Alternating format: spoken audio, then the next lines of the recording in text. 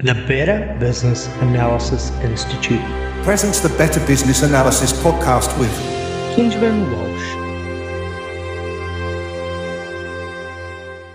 Hi everybody, and welcome back to the Better Business Analysis podcast with Benjamin Walsh. And today we are going to be focusing on some business statistics that every business analyst should know. Okay, they're key business statistics that you should really be aware of when talking to the leadership team or monitoring as a business as a whole. So we're going to go through the list. It's not, there are quite a lot of statistics that you can know, and I'm just going to talk about 10. Okay, what I think are the top 10 business statistics that will give you an idea around the performance of the organization and provide insights into your organization's overall health, and allow you to kind of track progress or identify areas for improvement. It also helps make informed decisions. So a lot of these key indicators may be tied up in your objective statements or your strategic plan. So the first one, for example, number one is revenue. How much money is your company generating? And of course, revenue is usually could be a factor in terms of increasing revenue by 10% year on year. Sometimes that's actually a pretty important stat. We'll talk about how revenue plays into something called EBITDA later. But revenue is a key underlying stat that you should really know. So I will say that depends. When I say you should know this, it depends on kind of what kind of BA work you're doing. But if you're a business owner or you are dealing with the executive team, revenue should be open and honest there. Sometimes it's locked down to a management team, especially if the figure is sensitive, aka things aren't going very well. So you may have some trouble finding out what these numbers are in your company. I just want to say that straight away. But your business should be tracking these. And if you're a startup company, you want to be tracking these from day one. Okay, so we're going to get straight into the 10 key business statistics every business analyst should know. Starting with number one, which is revenue. Revenue is the total amount of money that a company generates from its core business activities, okay? And it's usually the sale of goods or services. It's generally the main revenue stream that companies generate from, unless they're a financial firm and there might be other revenue sources that they can have, or you're leasing out buildings, which could be a revenue stream. The primary revenue that you really need to worry about as a BA is the sales of goods and services, okay? And that's by its core business activities. And of course, core business activities are just processes. Revenue is a critical metric. It will talk about it's the company's top line in terms of growth and profitability. And really, having strong revenue is the most important factor in terms of growth of your company. So if you don't have strong revenue, then you need to start reducing your costs. And things don't look good. So number one is revenue.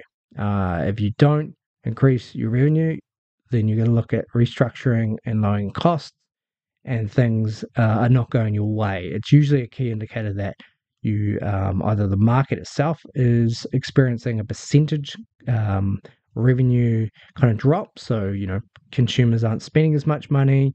But if that revenue drop is not consistent among your competitors, so if your competitors aren't experiencing, say, a 10% drop, and you are, and they're only experiencing a 1% drop, then there's something wrong with your core business or your core offer. So red flags. Your sales team may just not be performing. They just may not be as good as the competition, being straight up there at getting deals. New business is so important here. Revenue is so important. And a lot of people, there are so many statistics, and we're talking about 10 today. So that even summarizing in terms of 10, people can get so caught up in other factors that they miss that if revenue isn't strong, and your costs are reasonable, sorry, that's the flip side, then there's nothing else. Your business is in the poo. So revenue is definitely number one. Number two is gross profit margin, or sometimes just referred to as gross margin, the profit margin sometimes.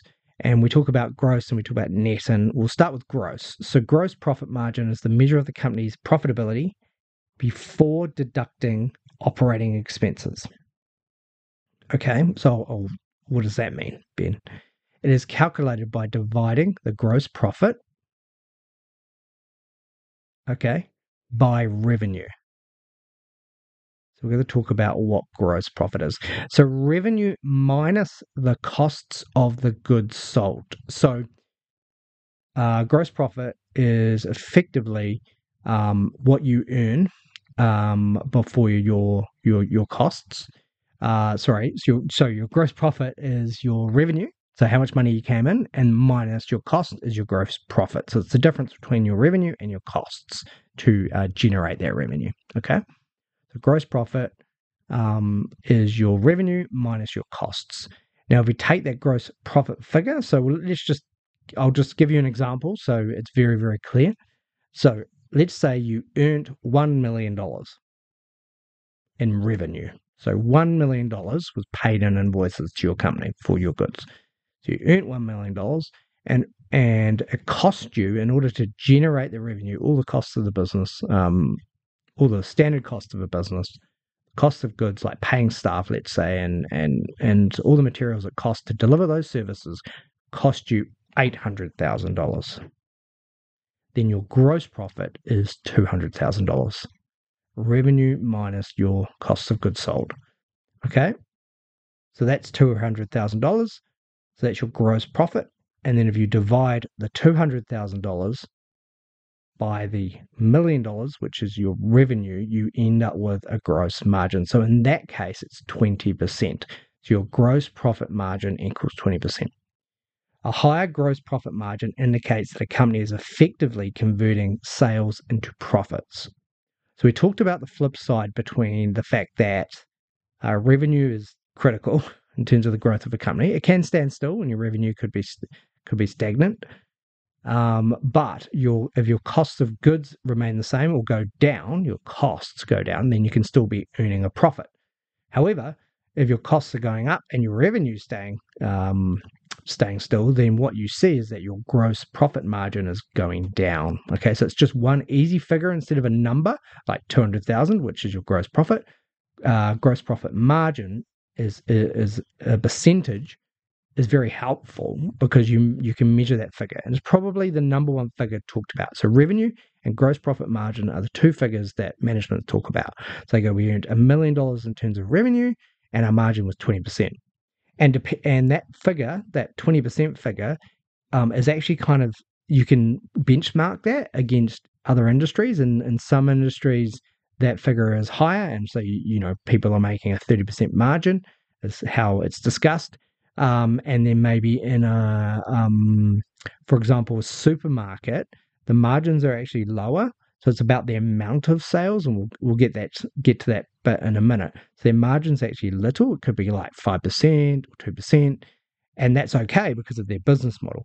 But say you're selling a luxury item, like a sports car or a shop, your margin needs to be higher than that.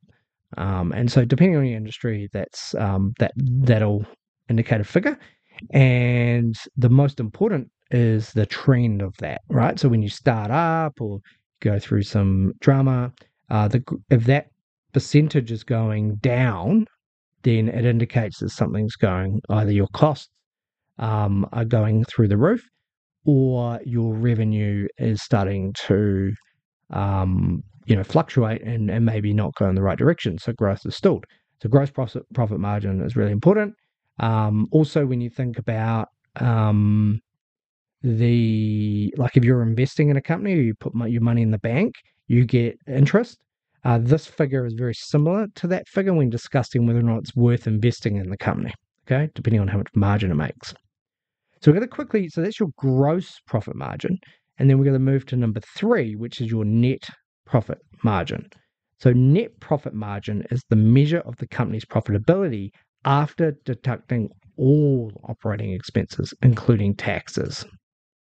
Okay, so when we talked about the gross profit margin, that were things we could control. That was how much cost we spent to generate the revenue. Whereas the net is generally there are other kind of expenses that a company has to run, like maybe depreciation on assets and all these accounting figures.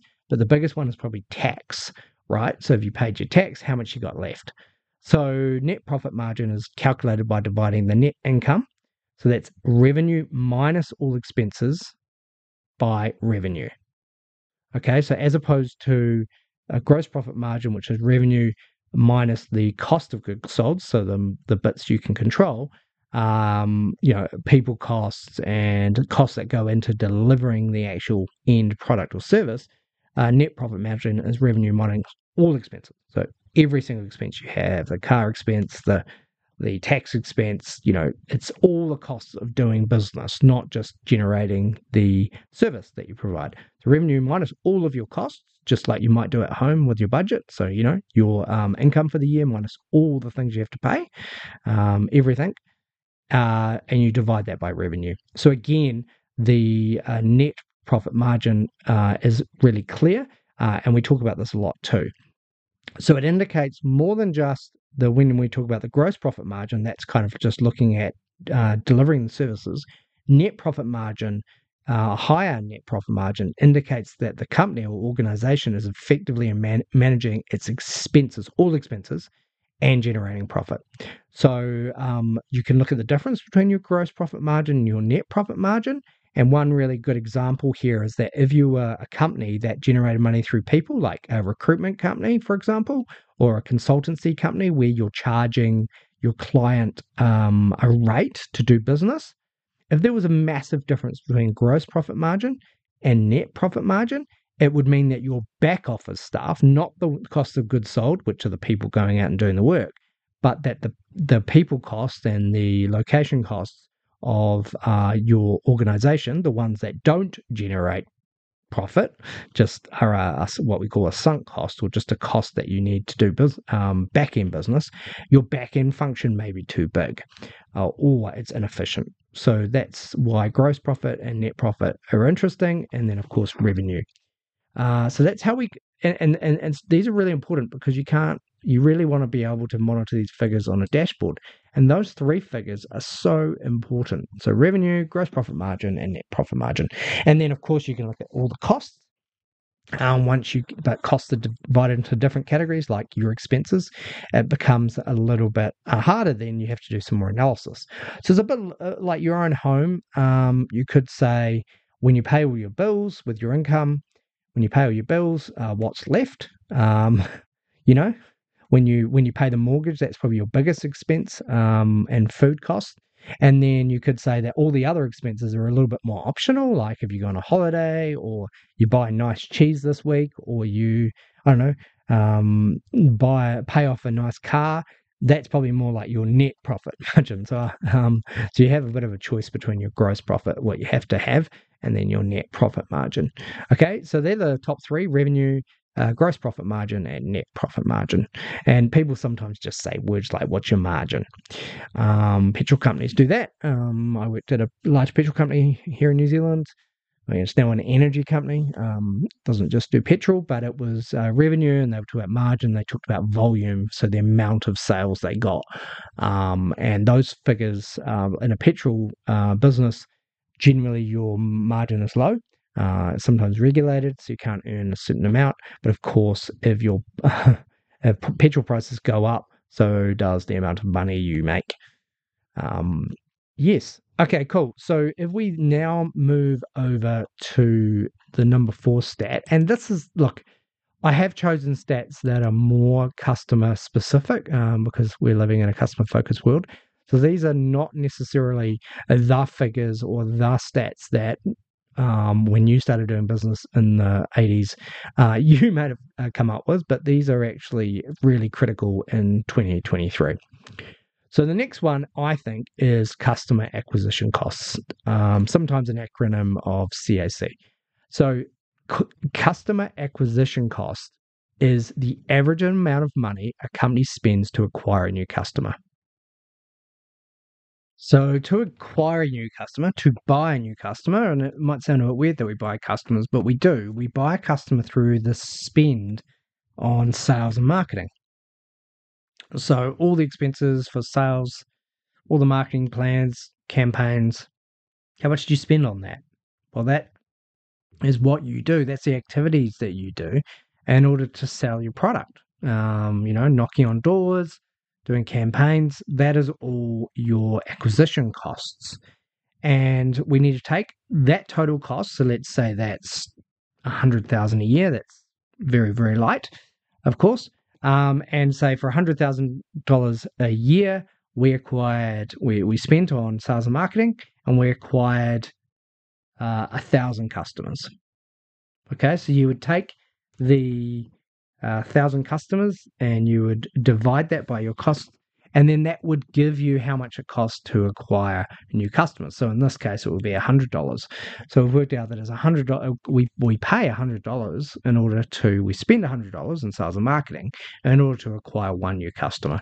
And that's so important because that figure, depending on what you're selling, if it costs us $100 to buy a new customer and we're just selling them a one-off product, which costs $100, then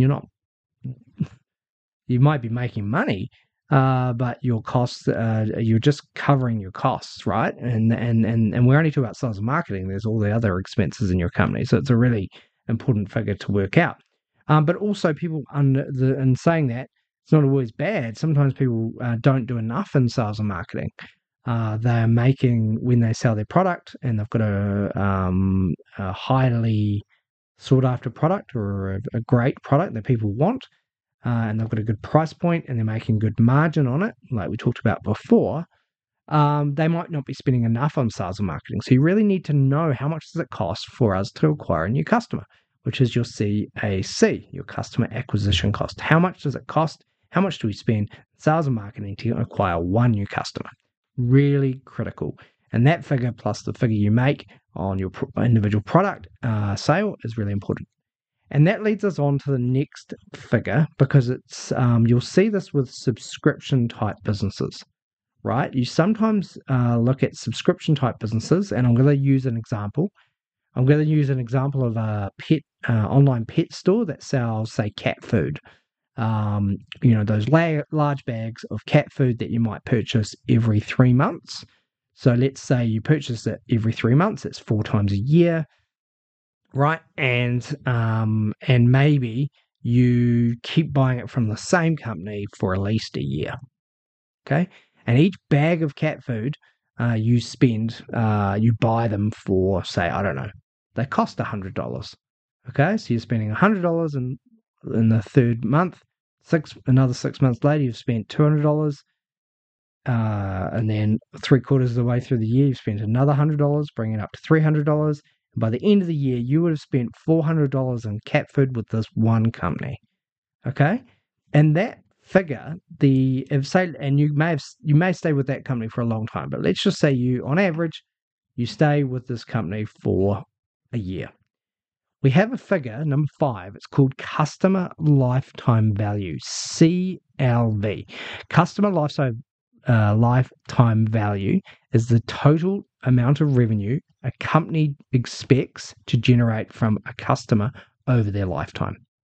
So we've worked out that the average customer, in this case, will do 4 purchases of cat food. So you just look at our revenue, and right, we can easily work that out. It is calculated by multiplying the average purchase value, so looking at all your line items in terms of purchases and working out the average, and then we divide it by the average customer lifespan. So you should know how long your customer is with you, has been doing business with you. And a higher CLV indicates the customer is building strong relationships with its customers, right? So when you are selling a commodity good is something that you can get pretty much anywhere, and there isn't much of a difference between products, and you don't have much loyalty to the company you're buying it from, then sometimes customers' CLV, their lifetime value, is quite low, And so they'll do lots of marketing to try and keep you on board with that company. And the reason I give the pet example, where I've just said they've worked out the average customer spends, let's say $400, that's through 4 transactions over the year. They've worked out the customer stays with them on average for a year, and by 4 transactions with $400. The reason why that's important with the cat food example is that now you find that they offer you a cheaper price if you sign up for recurring offers, right? Instead of doing a one-off purchase for every 3 months, they actually offered you a discount. So they've worked out that they can offer you a discount of say 20% if you stay with them or sign up for longer than a year, for example. Cancel any time, but it's cheaper, and if you don't remember, then you're going to be spending it. So that provides them with that company with 2 great advantages. One, you might forget. So you're on all the advantages of subscription based is that, people forget that they've got a subscription. So they'll send you the good, and so they've got guaranteed income. You've signed up, so your customer lifetime value is higher.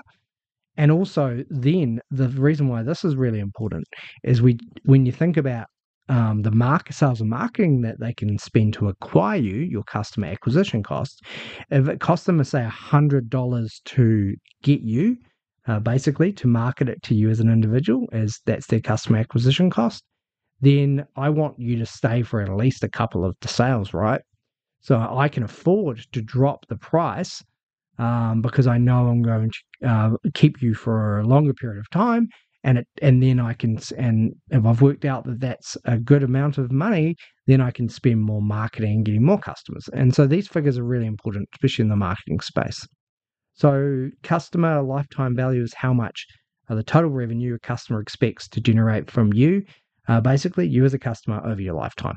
And that's important too, because like I said, if that is low, then it will indicate that there are people that don't have loyalty with you and they don't have a strong connection with you as your company or your brand or your differentiator.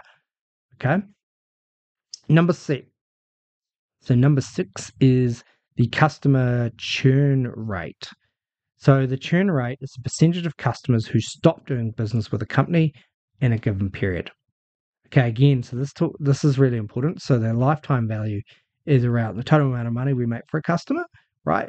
But also you can work out the number of customers you lost by the total number of customers that you had at the beginning of a period. So if you had 100 customers within a 3-month period, but you lost 50 of them, then your churn rate is high. And that's about retaining your customers. So when we talked about customer lifetime value and customer churn rate are linked in some ways, but you want to keep customers. And so it's around not just acquiring new customers, but keeping your existing customers happy. Now, with a subscription type business, cat food, it's a bit more of a commodity transaction. But if you're talking about maybe doing business, say you're a company that's supplying an international airline, if you lost a customer, a couple of customers over the year, that could be critical to your revenue and that would shock you. So your customer churn rate should always be measured as well. That's number 6. And then we'll move on quickly to number 7, which is the conversion rate.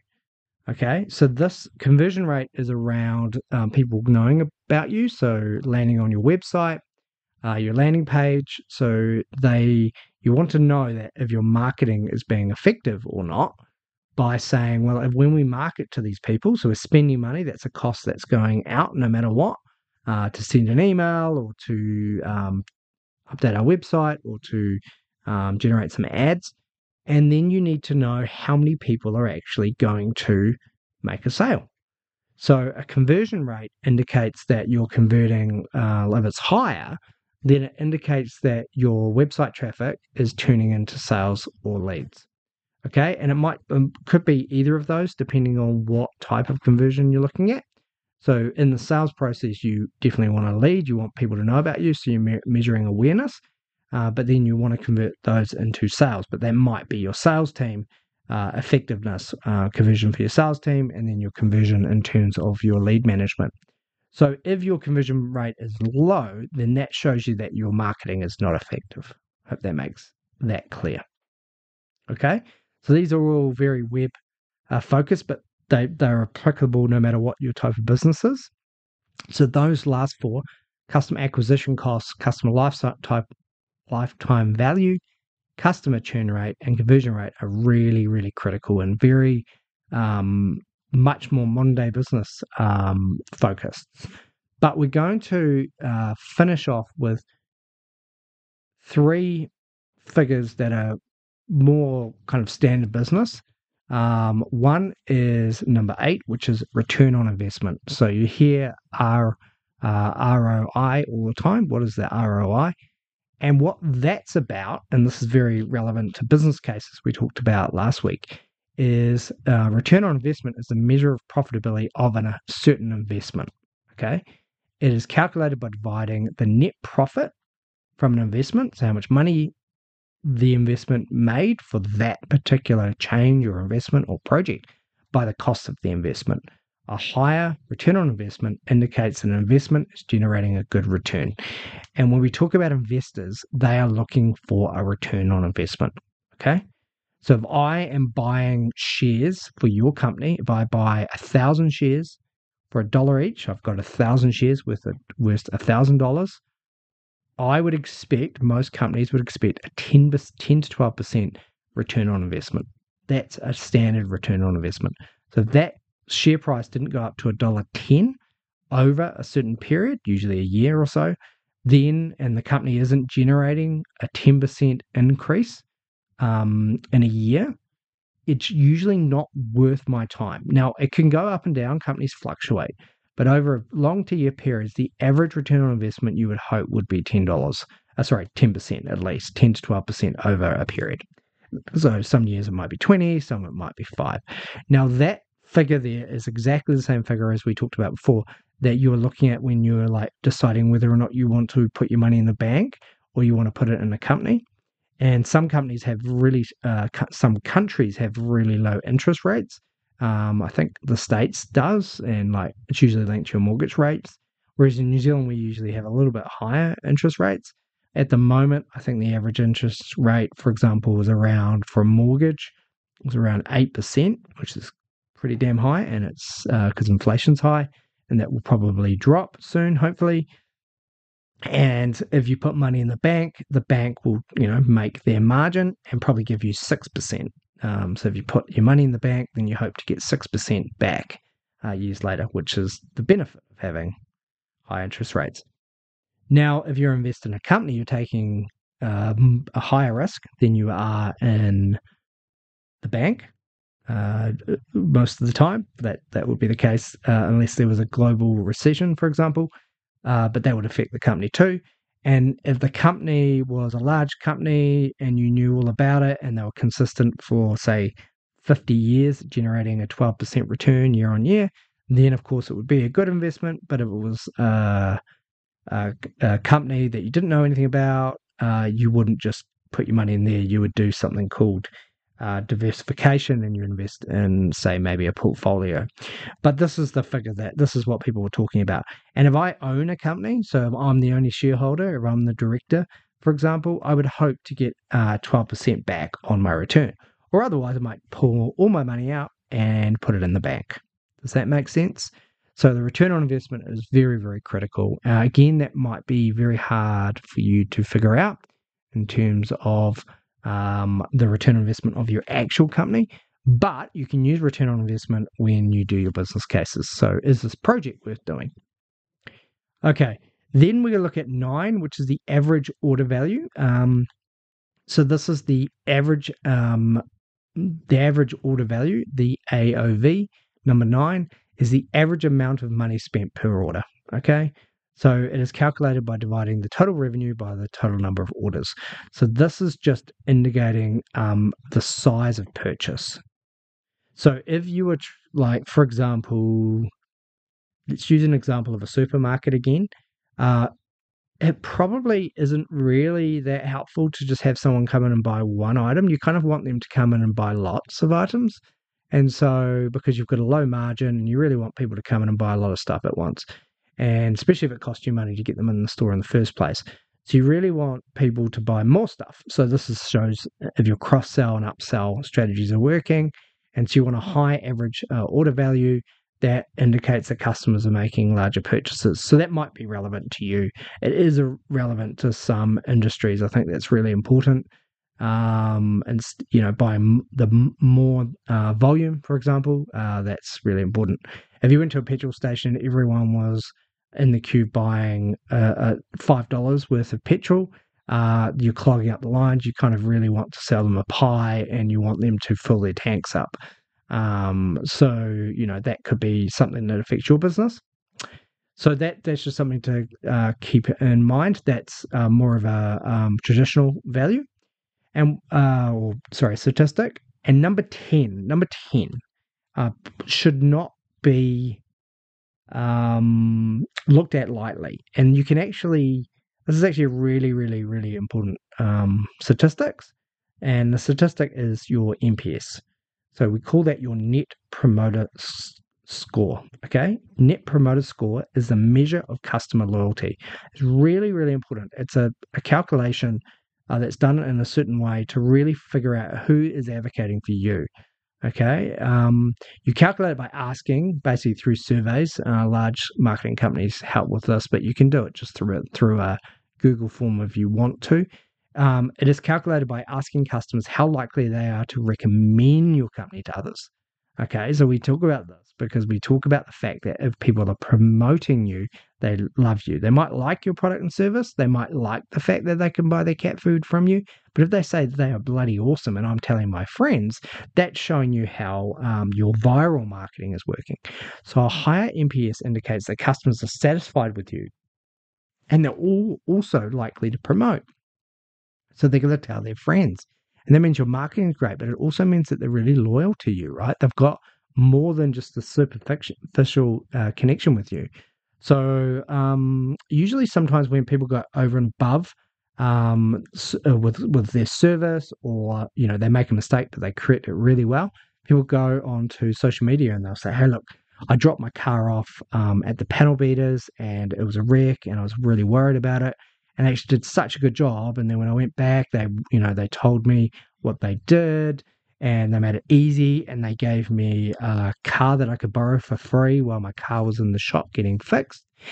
You may advocate for them, and you can, if you then got asked about, Mark's panel beating store, and it said, how likely would you be to recommend this company to your friends and family? And you were like, very likely. Then that's a really good thing. And if they had lots of customers who were like that, then their Net Promoter Score would be really high. And that's a really important measure. So they are 10 statistics that I think every business owner and definitely BA should know about.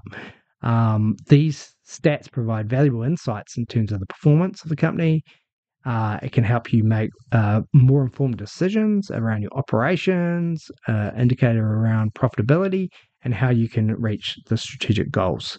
So hope you enjoyed the show. It could be dry for some of you, but these are stats you should really know. If you've heard something, an acronym, or you've heard a stat that you don't know about, give it a bit of a Google, understand it. There's some great material online. And I'll see you next time.